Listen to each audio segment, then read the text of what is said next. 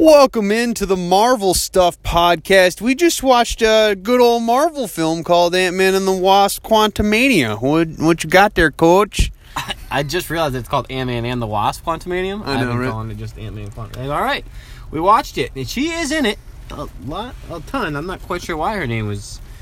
To keep the thing going from the second one, I think, because it was Ant-Man and the Wasp. It wasn't like a second line, so I guess that's really the only reason why she should be included in the title. But yeah, she is in it, so that's good. The movie's it goes. It's got some stuff. Like I said, she's not in a ton. There's sort of two storylines going on once they're in there, and I think the Ant-Man one to me is the more interesting one. Although I guess you get more backstory with following, oh God, what's the mom's name?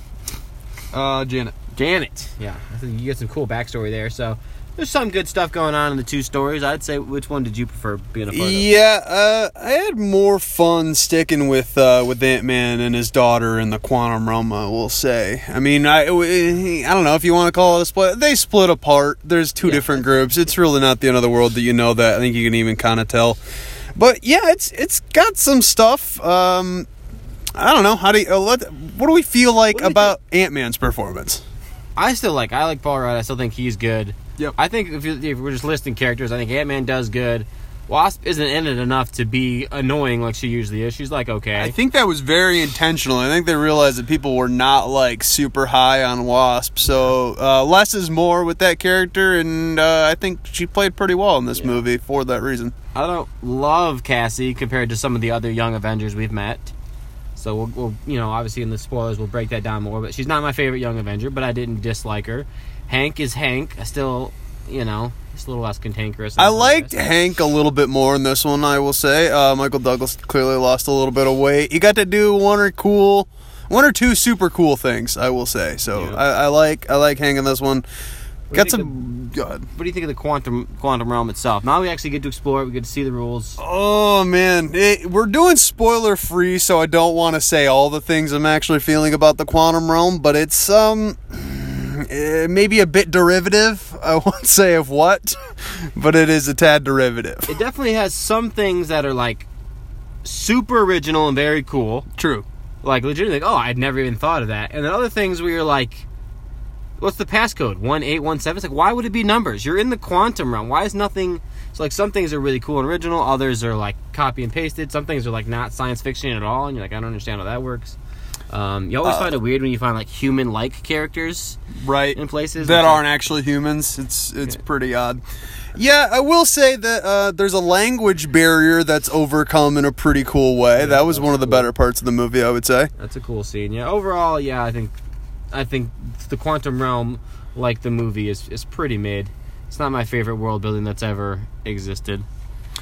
Yeah, me either. Well, I guess at this point we could do a one-word spoiler-free spoiler. Seems counterintuitive, but I'm going to go with Jawas. Jawas. That's funny. That is funny. And it harkens to our previous point a little bit. I'm going to go with Dick, which... Yep. Ultimately, I guess that's another thing we could talk about real quick. That's like the only good joke, really, of the whole movie, right? I can't think of like a lot of funny movies. It's not super funny like the other Ant-Man movies, which I've said, you and I both said in previous episodes that like the humor is really what keeps us going with this Ant-Man franchise, and it wasn't ever present in this one, that's for sure. Yeah, I guess I can't decide where it ranks in my Ant-Mans because it's definitely the least funny, but there's other things I like about it more. It's hard to suck worse than Ghost, though. But it's like, it's really not funny, which is sort of disappointing. There's a couple like funny things, but for the most part, it's not funny at all. But Dick's a good one. MODOK, we didn't hit on him, but he's fine. It's a little more humor than I thought. I think he's the only thing that's really... Well, I think looking the way MODOK looks and the way they used him in the Hulu TV show and like how he just kind of his overall vibe is just... It's hard to do without it being funny, so I'm glad they leaned into it, because I could not have taken him seriously looking like that. Yeah, no, so that's, he plays his role. Before we continue and we give any final rankings, like the last person we need to talk about, that I think is a lot of people, the only people, for a lot of people, it's the only reason they're going to watch this, and that's Kang. Uh-huh. That's the only thing, I think he does great. I think it's awesome. I think he sets up an awesome future villain. So I think for no other reason, like the actual movie itself I already said is mid. Yep. But I think Kang is an excellent villain, setting up to be a really, really excellent long-term villain. Yeah, Jonathan Majors absolutely just killed this movie. He's the highlight without even. There's barely a close second place. I think Michelle Pfeiffer did pretty good with the scenes that she had. But yeah, Jonathan Majors he ate every scene he was in. He's just all powerful, and it's really cool to kind of adventure into his psyche a little bit more, because the one we saw in Loki was very much like just kind of like a so you can tell this is a very different Kang. This is a very dangerous Kang.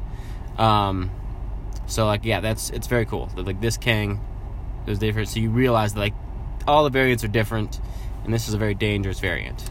Yes, this variant definitely better than the other one, and can't wait to see more. We know there's more coming because the Kang Dynasty is coming up, so keep it rolling.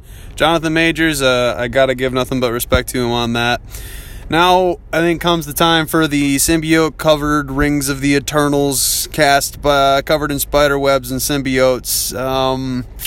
Or Superman. Yep.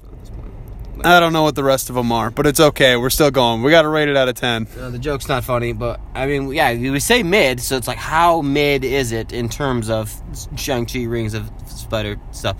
Again, I'm grading this on a curve of just superhero movies. Mm-hmm. I'm gonna say 5. Oh, Coach, you took the words right out of my mouth. I thought I was going to upset you with it. 5 out of 5 seems pretty perfect.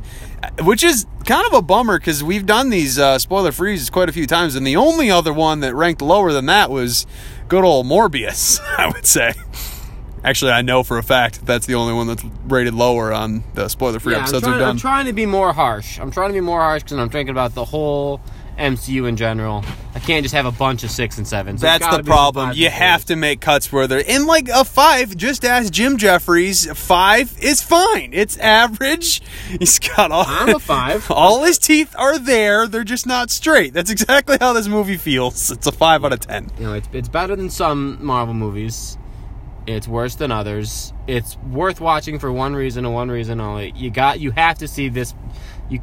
I don't think the rest of the MCU will make sense if you don't watch this movie and you don't get what this Kang is, because I believe he's the Kang we're going to see going forward. So it's very important you know this Kang, you understand his backstory, so you have to watch it. But it's kind of long, and it's not the most fun movie. I will say that I'm a big proprietor of movie theaters. I love them dearly. It's how I spend a lot of my free time when I'm not hanging out with the fam. I've loved it since I was a kid, but I will say this one's just, you don't have to watch this one in the theater. I'll come out and say it. You can definitely just wait and watch it at home. Watch it on Disney Plus, man. If you held out and you're like, I'm not going to go see Wakanda Forever, then you made the wrong choice. You got to keep holding out, because Wakanda Forever was twice as good as this movie, easy.